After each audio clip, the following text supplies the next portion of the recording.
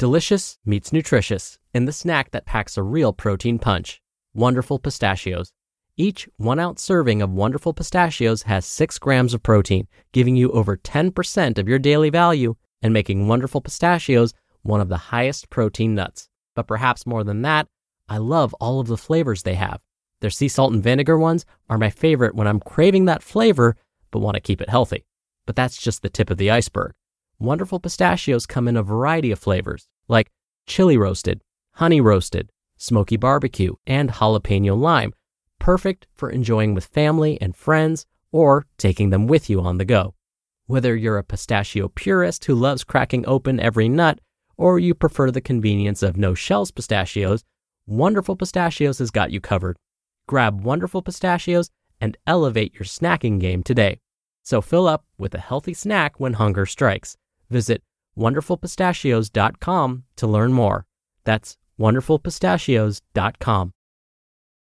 This is Optimal Health Daily, episode 1895.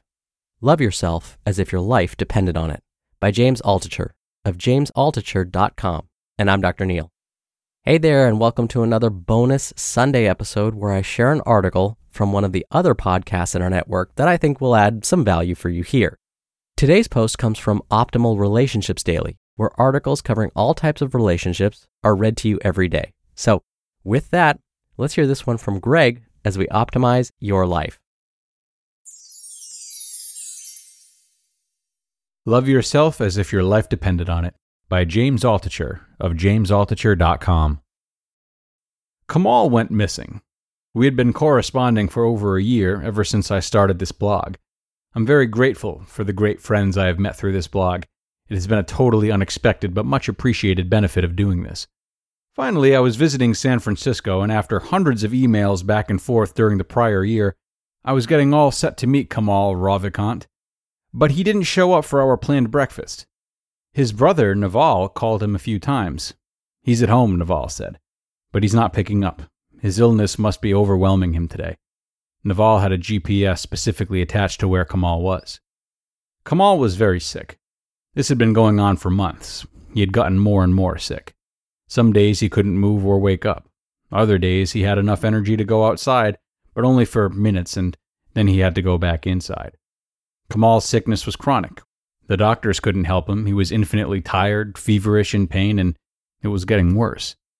I knew from our correspondences that Kamal had been going through a hard time before he got sick. His company, which had once been well enough to raise a significant amount of money, was faltering, perhaps failing. He had recently broken off a relationship. A close friend had died. Often, when we attach our happiness to external goals, financial success, relationship success, etc., we get disappointed. Even when things work out, everything cycles. The happiness is often fleeting. When those goals break, the external pain immediately gets reflected into our internal bodies. Our emotions break. We feel sad, disappointed, in pain. We cling to the past happiness or our hoped-for goals that now have to change. It often feels like your arm is being torn off your body. But Kamal was trying to hold it all together to be fair to everyone within his company, the employees, the investors, the customers. He was clinging to the past, to the future, to everything and everyone except for his own happiness in the present. So his emotional body couldn't handle it anymore. His emotional arms and legs were torn off, and then his physical body broke. He completely broke down. I noticed he had dropped out of touch a few months earlier, and I hadn't seen his comments on the blog in a while. "What's going on?" I wrote him. "I'm sick," was his reply. He dropped out. But then he started getting better. He started writing again and telling me what was going on in his life.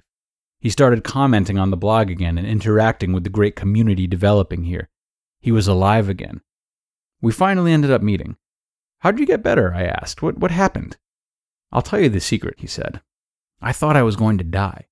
I was just lying in bed and couldn't move. I had a high fever and was in too much pain. I really thought I was going to die. Finally, I just started saying over and over again, 'I love myself.'"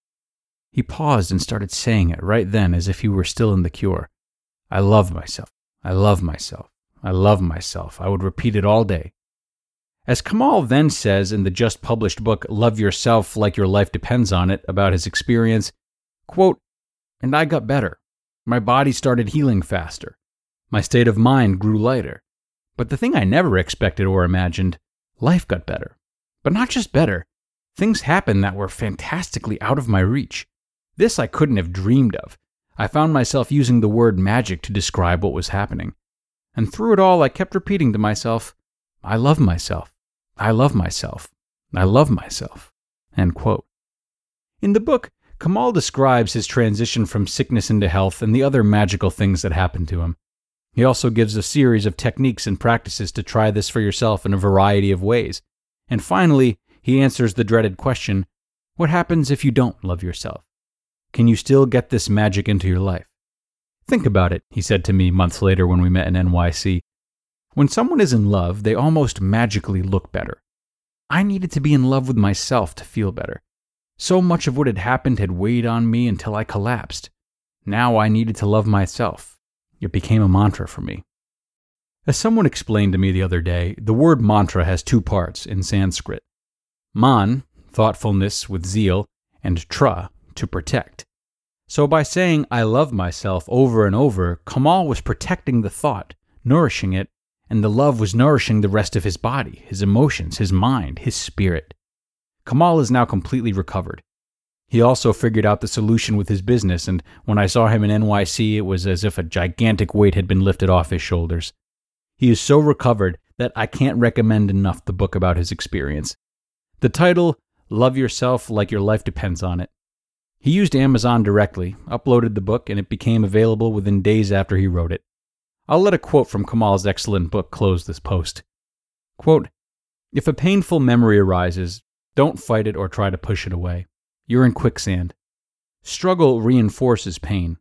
Instead, go to love. Love for yourself. Feel it. If you have to fake it, fine. It'll become real eventually. Feel the love for yourself as the memory ebbs and flows. That will take the power away. And even more importantly, it will shift the wiring of the memory. Do it again and again. Love, rewire. Love, rewire. It's your mind. You can do whatever you want. The results are worth it. I wish that for you. You just listened to the post titled, Love Yourself as If Your Life Depended on It, by James Altucher of JamesAltucher.com. We're driven by the search for better, but when it comes to hiring, the best way to search for a candidate isn't to search at all. Don't search, match with Indeed. Indeed is your matching and hiring platform with over 350 million global monthly visitors and a matching engine that helps you find quality candidates fast. Ditch the busy work. Use Indeed for scheduling, screening, and messaging. 93% of employers agree Indeed delivers the highest quality matches compared to other job sites. One of the things I love about Indeed is that it filters out incompatible applicants. So when you're hiring, the process is much faster, and you only have to consider applicants that are already likely to be a great fit. And listeners of this show will get a $75 sponsored job credit to get your jobs more visibility at Indeed.com/health. Just go to Indeed.com/health right now and support our show by saying you heard about Indeed on this podcast. Indeed.com/health. Terms and conditions apply. Need to hire? You need Indeed. And a big thanks to James. Well, a big thanks to Kamal as well for that. There's a lot that's out of our control, everybody. And while the degree to which we let other things affect us is often up to us, even that is not always the case in each moment.